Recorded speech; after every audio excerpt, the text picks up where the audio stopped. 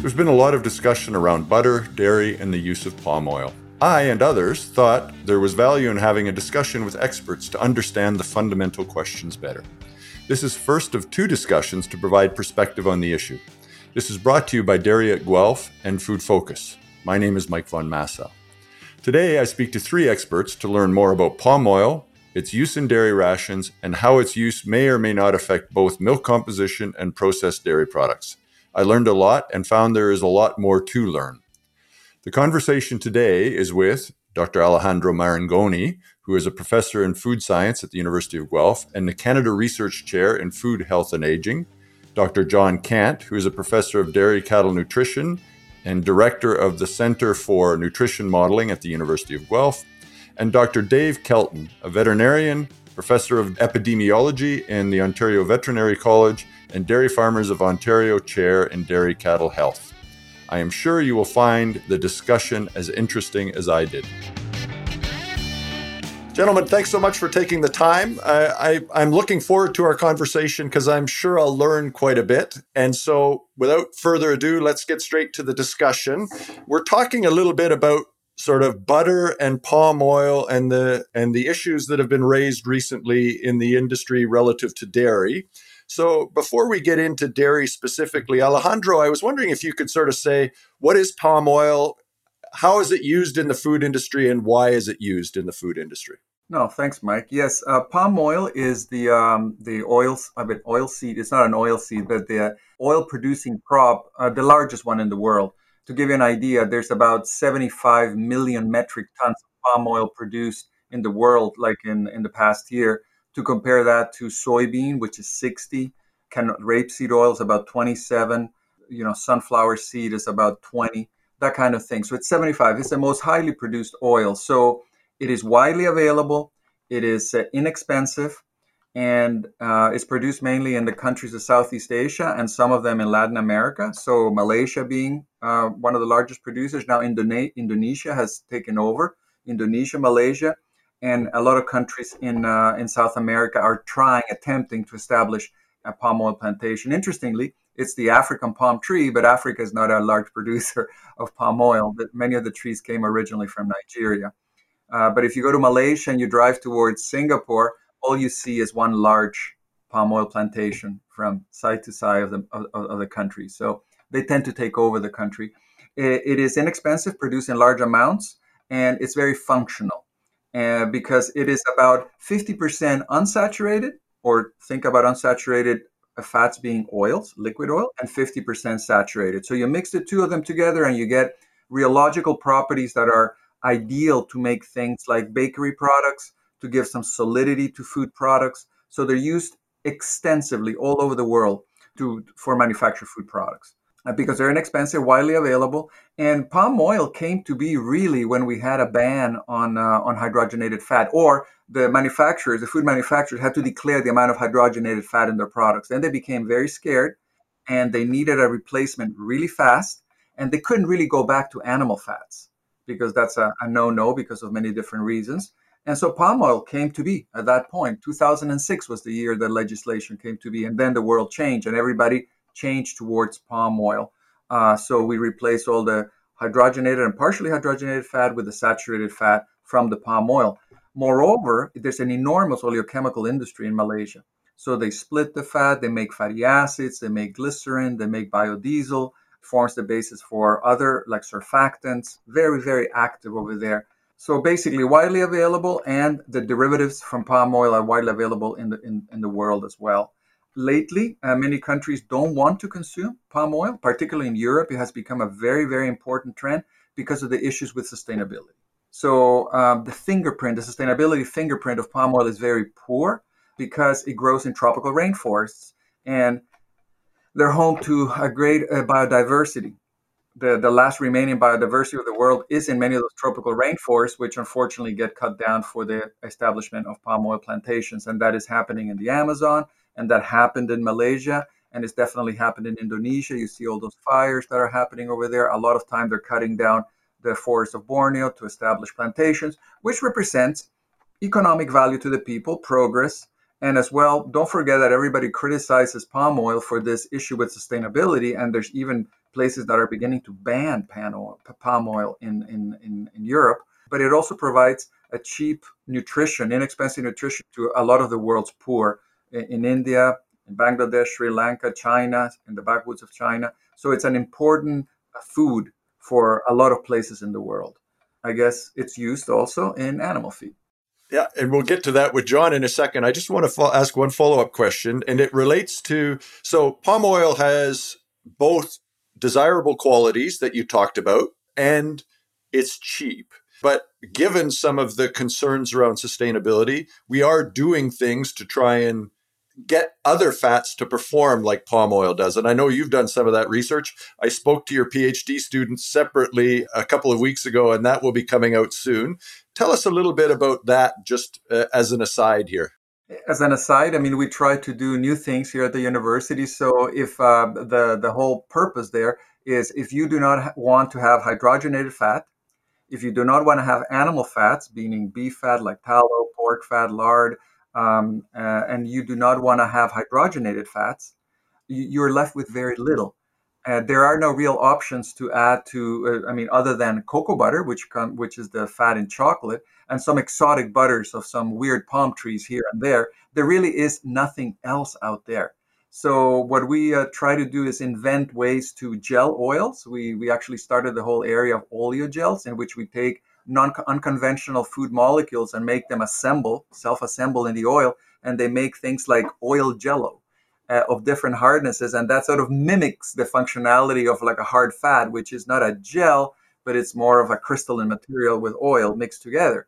And lately, we were very lucky to be able to invent a process in which we take glycerol or glycerin, and we take certain oils like cottonseed, peanut, rice bran, certain specific oils, and we basically take some of the fatty acids that are in these oils and put them on the glycerol. And what we create is partial glycerides, or partially broken down, if you may, like acylglycerols. Like they're not the full-on thing, they're partial glycerol, and those have higher melting points.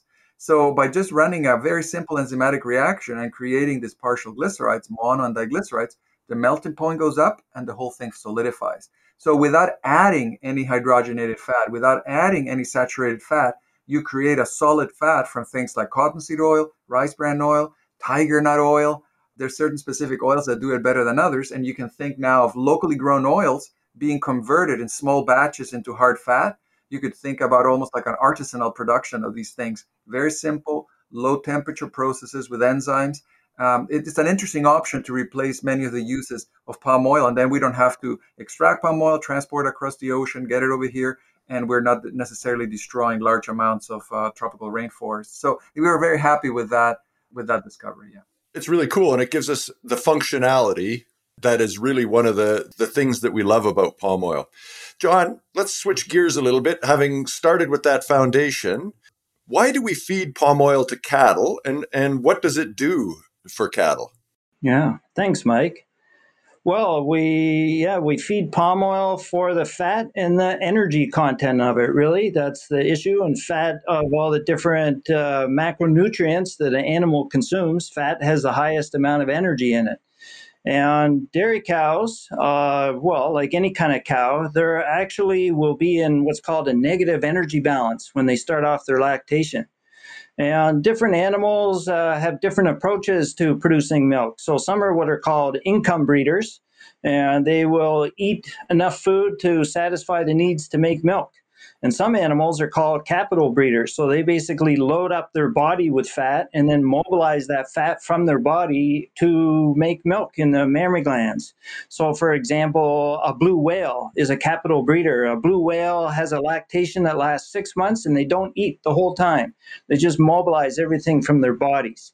A cow is like a mix of these capital and income breeders. So they will mobilize some fats at the beginning of their lactation, when they first have a calf, and then later on they will build up their body fat reserves again. Well, there's a problem that they could get in too negative an energy balance, so that they're mobilizing too much fat out of their bodies, and this causes problems for them. So what we do when we're feeding cows is make sure we supply enough energy so that doesn't happen. And fats are a great way to supply lots of energy because, for the same reason they're a problem to us as humans, eating too much fat, too much energy. So for a cow, we don't have that issue. Cows' fat intake is very low compared to ours. Like typically their diet is about 2% fat, and our human diet is more like 20% fat. So I'm talking just on a dry basis. So cows don't really eat much fat. If you were to give them just any old fat, it's actually going to cause problems in their digestive tract. So they won't eat very much of it. And palmitic acid, this one that's high in palm oil, this 16 carbon saturated fat, does not have those effects in the rumen, in the digestive tract of the cow. So they're able to actually consume that without messing up digestion, and it supplies energy to support the milk production of the cow, especially in these times of negative energy balance for the cow. People have been feeding fat to cows for as long as I've been, aware of what is being fed to cows. And we've gone through a transition of which fat sources worked well, and people have tried corn oil and soybean oil. And because of the unsaturated fat content of those, they really are harmful to the bacteria in the digestive tract of the cow. And so you can't get a cow to eat much of that, and it will mess up the fiber digestion, which is part of what a cow can really do well, is digest fiber. So over the years, people have sourced out different ingredients to use to supply fat and energy to cows. And today we are finding that palmitic acid is, as Alejandro said, is something that's got an economic price tag to it that makes it worthwhile that's the fat to feed to cows. You don't mess up the rumen. You get the benefit that the cow won't have this extreme negative energy balance, and she'll be healthy. So that's really what we're after here, is good energy source that doesn't mess with the cow. Are cows being fed then these fat supplements throughout their lactation, or when they're in negative energy, only when they're in negative energy balance, which is early in lactation? So this will depend on how the farm has decided to do their, ration formulation. So that's also something that goes through sort of phases of popularity of what to do. So 20 years ago, it was very common to split up a herd of cows into multiple groups and have a different ration for each of those groups. And it was to try and make sure that they don't lose too much weight in early lactation or gain too much weight in late lactation. We've gotten with equipment that's around nowadays. It's very common to feed a single ration to all of the cows, but you might supplement some individually, based on things that you're noticing in those individual animals. And actually, that's an area that we're progressing towards more and more, is individualized attention for the diets of individual dairy cows. Is like, okay, what does this particular cow need based on what we observe and see in her production level, her intake, her energy balance. So there's a mix of sort of different approaches people take to try and deal with this variability you have between cows within a herd. So it can vary from farm to farm and cow to cow. It's my understanding, and you can tell me I'm completely wrong, John, that there is also some feeding when there's additional challenge for the cow. Yeah. Like in the summer when we have some heat stress, we might feed it to make sure she continues to be good. I understand that there's also some incentive to feed when there's a higher demand for fat, those incentive days in the Canadian system where you can get a short-term temporary boost in fat. Is that the case, or am I wrong there? No, that is the case. So, milk contains fat, protein, and lactose. These are the main solid components of milk. And fat is the most variable. So it will change, the percent of the milk that is fat can vary quite a bit. And a lot of it has to do with diet or environment, like the time of year that you're talking about. And, say heat stress in cows can also influence it. And during hot times, this might be a better time to actually feed a fat because there's less heat produced by the cow from the fat that they consume, compared to, say, consuming carbohydrate and the amount of heat the cow will produce. So sort of the efficiency of turning the diet component into a milk component is better with fat, and there will be less heat production. So this is a reason you'd switch in summer months to adding in fat. When you change the total amount of fat that a cow consumes, then that will change the fat percent in the milk. That's another issue. Or cows in early lactation will mobilize more fat from their bodies into milk than cows in late lactation. And actually, the protein quality that you feed a cow will influence the milk fat percent as well. And the carbohydrate supply will influence it. So there's very many dietary factors will actually influence the milk fat percent. And we're quite familiar with most of those. So there's only a few sort of holes in our gaps in our knowledge to be able to predict, if I change this diet of the cow, what's going to happen to the milk fat percent? And you have to consider more than just the amount of fat the cow's eating, or whether it's palmitic acid or various other fatty acids. But you also got to consider what the carbohydrates are. Are we talking about starch? Are we talking about cellulose? You got to consider the amino acid profile of the protein supplement that they're also getting to make sure they've got enough protein for them. So different amino acids will have effects on the milk fat percent. So diet, it's not just the fat amount in the diet, it's all of the components of the diet integrated together will, ultimately determine how much fat is in the milk that the cow produces. One last question, and this is a question I got from a neighbor. How much palmitic acid or palm oil, or I think people have this vision that we're dumping buckets of palm oil in front of these cows. My perception is it's actually quite a small volume, isn't it? It is. So, a cow typically has about 2% fat in their diet, and you can supplement up to about 5%. But typically when people are doing palm fat feeding, it's probably around 1%. And that's 1% of the dry matter, I guess, of the diet. But it's a small percentage of the diet is that. And it may be like 500 grams a day in a cow that eats 25,000 grams a day of dry matter. Yeah, so it's a relatively small proportion. So we understand then what it does and why we're doing it. A question to the group then, in addition to raising butter fat or reducing the energy deficit that cow is in, what changes do we see to milk products is my first question. And what changes might that bring to processed products? And I have to admit, it's maybe a flaw in my education, but I am going to cop to the fact that I'm an economist, not a biologist. But it had never occurred to me that palmitic acid is a naturally occurring fatty acid in many animal products. Meat, milk has a natural amount of palmitic acid in it. Right.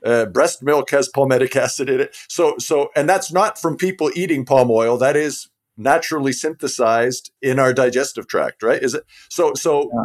Having said that and admitted that I didn't know, or should have known, but I didn't know, how does this feeding affect the milk fatty acids and then therefore the processed products? Since I've been quiet so far, Mike, maybe I'll jump in here and just make a few comments to that, because it's a great question. And I mean, it's a long chain of events, right? I mean, John described the combination of feedstuffs that can be put together, put in front of a cow. The cow then does a phenomenal job of metabolizing that and processing that. And some of it passes into the milk. Some of it is synthesized and used to synthesize other fatty acids in the milk and other components. And then we have that milk coming out of a cow, and we've got multiple cows and multiple herds, all with some degree of normal biologic variation and even some seasonal variation. And then that moves on through our to our processors, who again process the milk depending on the product to be produced, and we end up with different processing plants across the province, across the country, around the world that get milk from sort of farms in their region that might be a little bit different. The feed sources might be a little bit different. So the milk that's arriving there might be a little bit different in composition. And they use that to produce products that probably have a bit of, undoubtedly have some variability in those products that they produce. But that's all part of the biology there. I'll jump in and say, we see variability all over the place. I mean, I can buy two steaks on the exact same day and have them taste and texture be completely different. So some of that is just natural biological variability. You're absolutely right, Mike. And one of the fun things, the exciting things, is that I think we're able to dig down a little bit deeper along this whole process as we learn more and more in terms of the diet, in terms of the product, and even in between in terms of the milk. Right, I've been around the dairy industry for close to 30 years, and when I started, we were lucky that we were able to sort of measure the amount of total fat and total protein in milk that was being produced. Now we've got infrared equipment that allows us to, for every batch of milk, every pickup of milk on a dairy farm, we can actually use that equipment to dissect and look at, what is the fatty acid profile of the milk coming from that farm. It's pretty exciting stuff, which allows us then, or will allow us to sort of understand that flow through to the end product, which I'm not sure we do. I'm not sure we're there yet, but we've certainly got the technology where we're moving in that direction. Yeah, I would like to make a comment though, but I mean, yes, the natural variability, it's an issue, that things don't come from a single source, a single cow. There's always a mixture of things. But I mean, I found, I do not know whether it's a good journal, the Journal of Applied Animal Research, and it's Chamberlain and De Peters paper from 2017. It seems that they only had 4 fistulated cows, which is not a very big thing, but it seemed to be fairly well controlled, and they added different amounts of palmitic and stearic, right? And the highest level was 2% of palmitic acid, right? And then on the other side, they have 2% of stearic acid. And under those control conditions, with these cows, which I'm assuming are fairly homogeneous and controlled, and I mean, it's as close to like doing an in vitro experiment as you can do with live animals. They did get some very large changes in the palmitic acid content. So what I'm saying is that it is possible to increase the palmitic acid content quite a bit. They listed here a very thorough analysis on fatty acid composition. And there's also papers from 2014, I think, that show that the physical properties change. So under extremely controlled conditions, 2 grams of pure palmitic acid, not palm oil, and you can actually go up to almost 40% palmitic acid. Now, if you go back to the Handbook of Lipid Composition, Jensen's one, so there's some data from a good Canadian researcher, Bob Ackman, out of Nova Scotia, and some data on Maryland butter of 1993. So it's a way back, and they come with an average, right? Because of this variability, to give a number is almost ridiculous, right? Remember when we used to have summer butter and winter butter, and butter from this cow and that cow? High variability. So I was trying to look for a data set with a bit of an average, and they report something like a 28% content of palmitic acid. So it is possible to go from 28% to 40%, depending on how controlled your experiment is, right? And how controlled your animals are. Now, from a technological point of view, if you have a fat with 28% saturated fat or 40% saturated fat, you'll have a very different fat. Like the fat will definitely have a higher melting point. The fats rely on their hardness because they're like polycrystalline material. So the fat crystallizes, form all these little fat crystals, and they trap oil within. And of course, it's highly dependent on temperature, right? Take a piece of butter out of the fridge, you can throw it through a window, right? Or if it's a hot day, it's super soft, right? So you got to consider that as well. It's highly temperature dependent, but you can change the content of saturated fatty acids quite remarkably in the same way as you can go the other way, right? If the cow for some reason ends up eating a lot of unsaturated fatty acids, which may not be the best for it, but in the balance there, it will have a lot more oleic and linoleic acid. It will go the other way, and the butter will be runny. And I think that's the basis of what used to be the summer and winter butters. So what I'm saying that it is possible to increase the palmitic acid content of the butter. And if you do that in a controlled fashion, I'm not saying that people do this, you can end up with quite a bit of a harder product. But other things that we're changing are things like the globule size. The fat is not just dispersed, they exist in these globules. So that changes too. They seem to be getting bigger. So now there's other factors that play into it. Is the combination of a little more saturated, or is it really because now these globules are bigger that gives you a hardness? So it may be an indirect effect of palmitic acid that has nothing to do with the palmitic acid content. So it can get complicated pretty fast, but just in this theoretical way, saying if that's the only thing that changed, you can get a harder butter. So there is a possibility that butter is getting harder because it has more saturated fatty acids, unless I'm reading things wrong. I think that's valid. I read some studies too, Alejandro. I didn't see that one. I'll ask you to send it to me.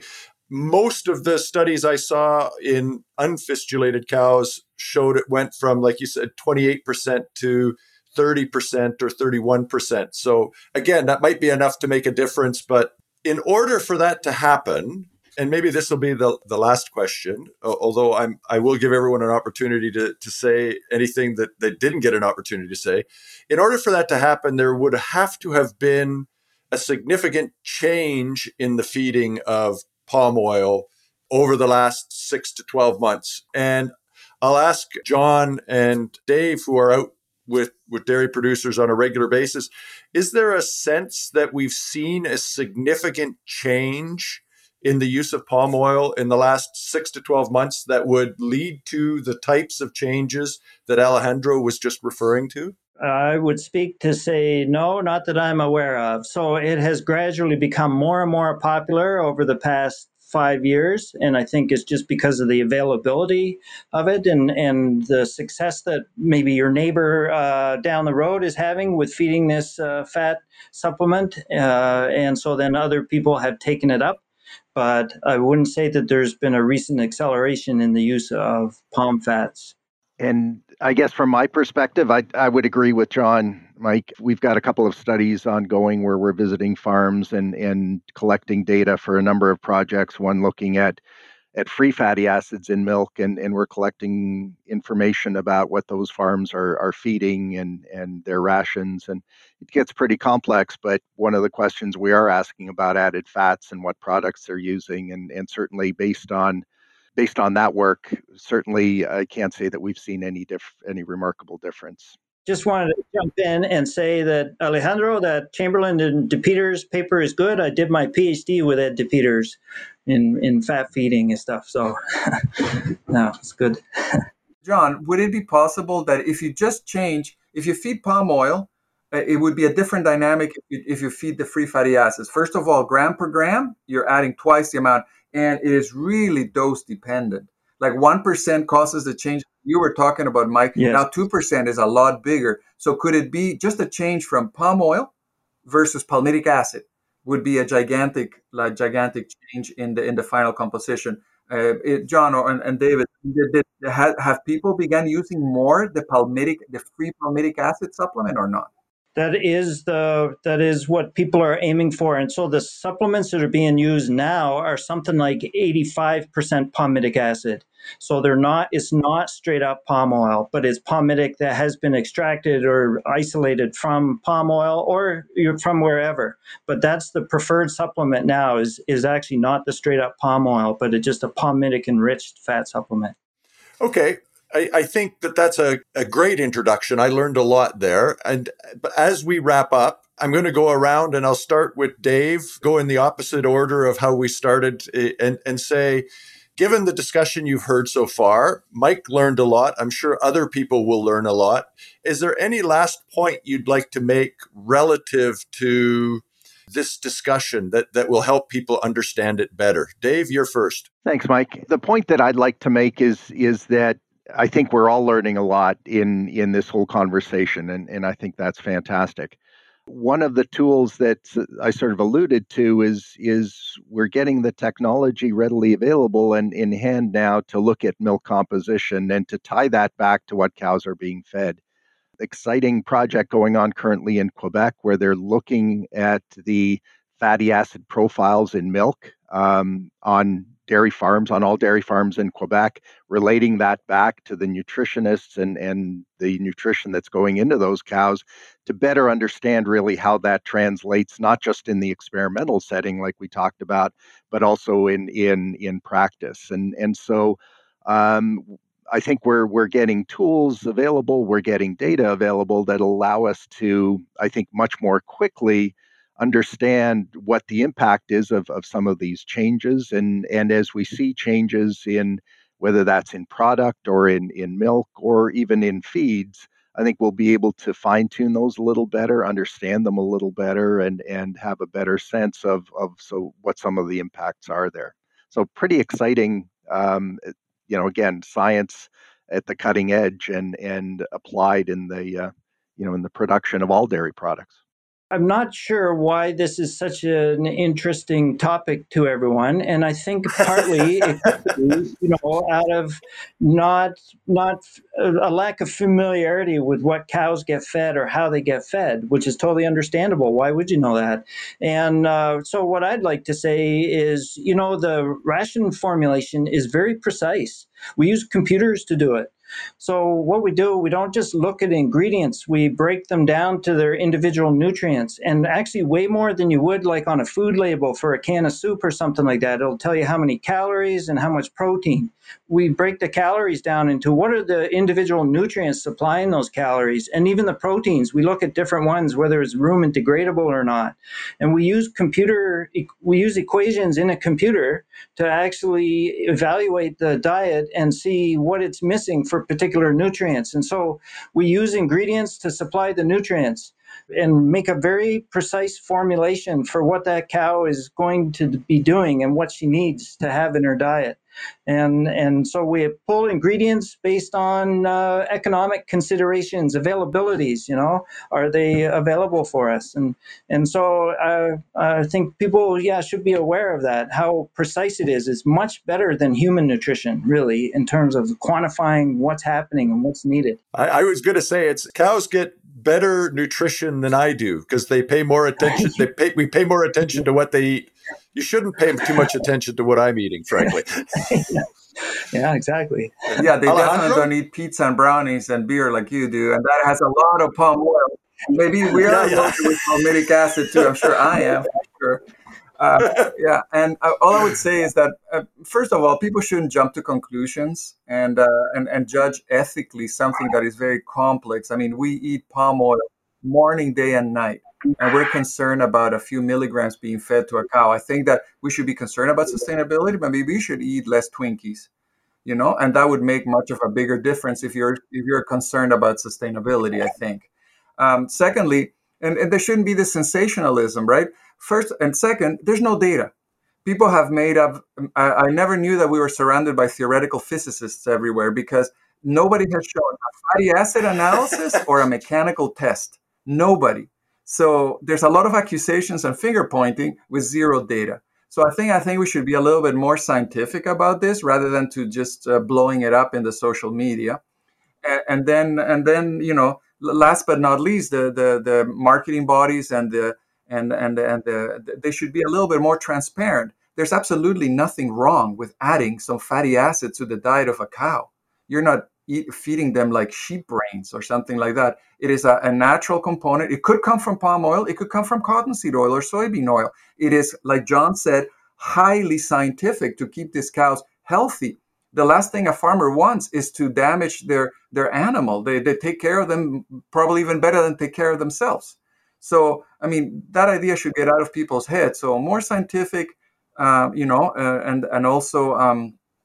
also this aspect of being transparent about the communication with the public, and maybe at the end, if you actually do an analysis like we're doing over the weekend right now in a very small sample, it was hardly scientific, but at least it will be a first step to having some data to see if these relationships that people talk about are true. Maybe there's no relationship, and maybe there's no palmitic acid accumulation, and maybe there are differences in hardness, maybe they're not. So I think based on the data, we can make some informed decisions that don't need to be blown up out of proportion.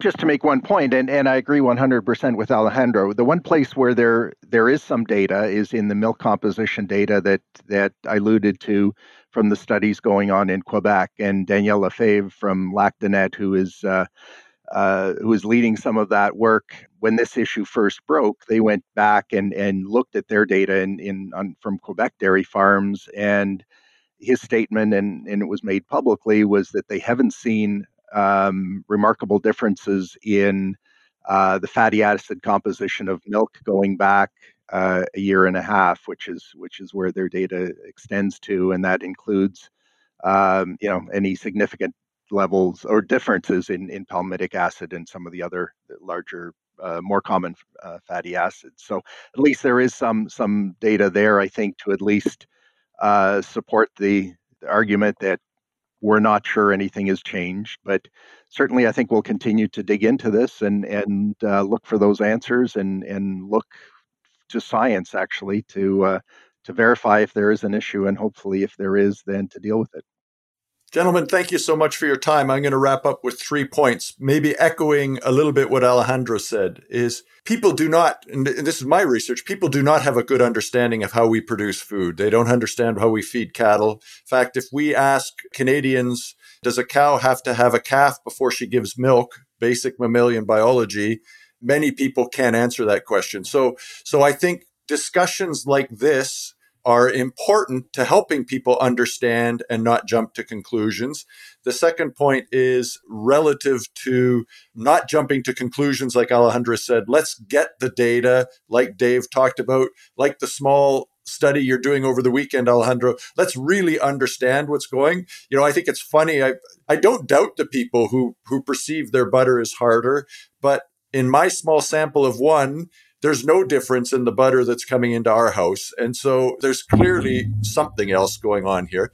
And the last point is, I think, a lesson to me on the power of social media, how things can feed on themselves and get away, and how we should all take a moment to reflect and read and talk to people who know what they're talking about and get some information before we jump to conclusions. So thank you so much for taking the time. This was valuable for me, and I'm sure it'll be valuable for others who listen. Thank you very much, Mike, for putting this together. Yeah, thank you, Mike. Thank you.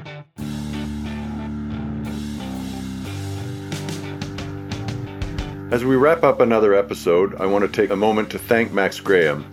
We get to have the interesting discussions, and he does the hard work to make us sound good. I also want to thank Zach Von Massow for the original music that we use in the podcast. Check out foodfocusguelph.ca. We have a blog that is updated regularly, and our Food Focus Trend Report as well. You can contact us through the website or at foodfocus@uoguelph.ca if you have any questions or suggestions. We appreciate our audience and your recommendation. It helps us grow. If you are so inclined, give us a review wherever you get your podcasts. Reviews move us up the ladder and help others find us.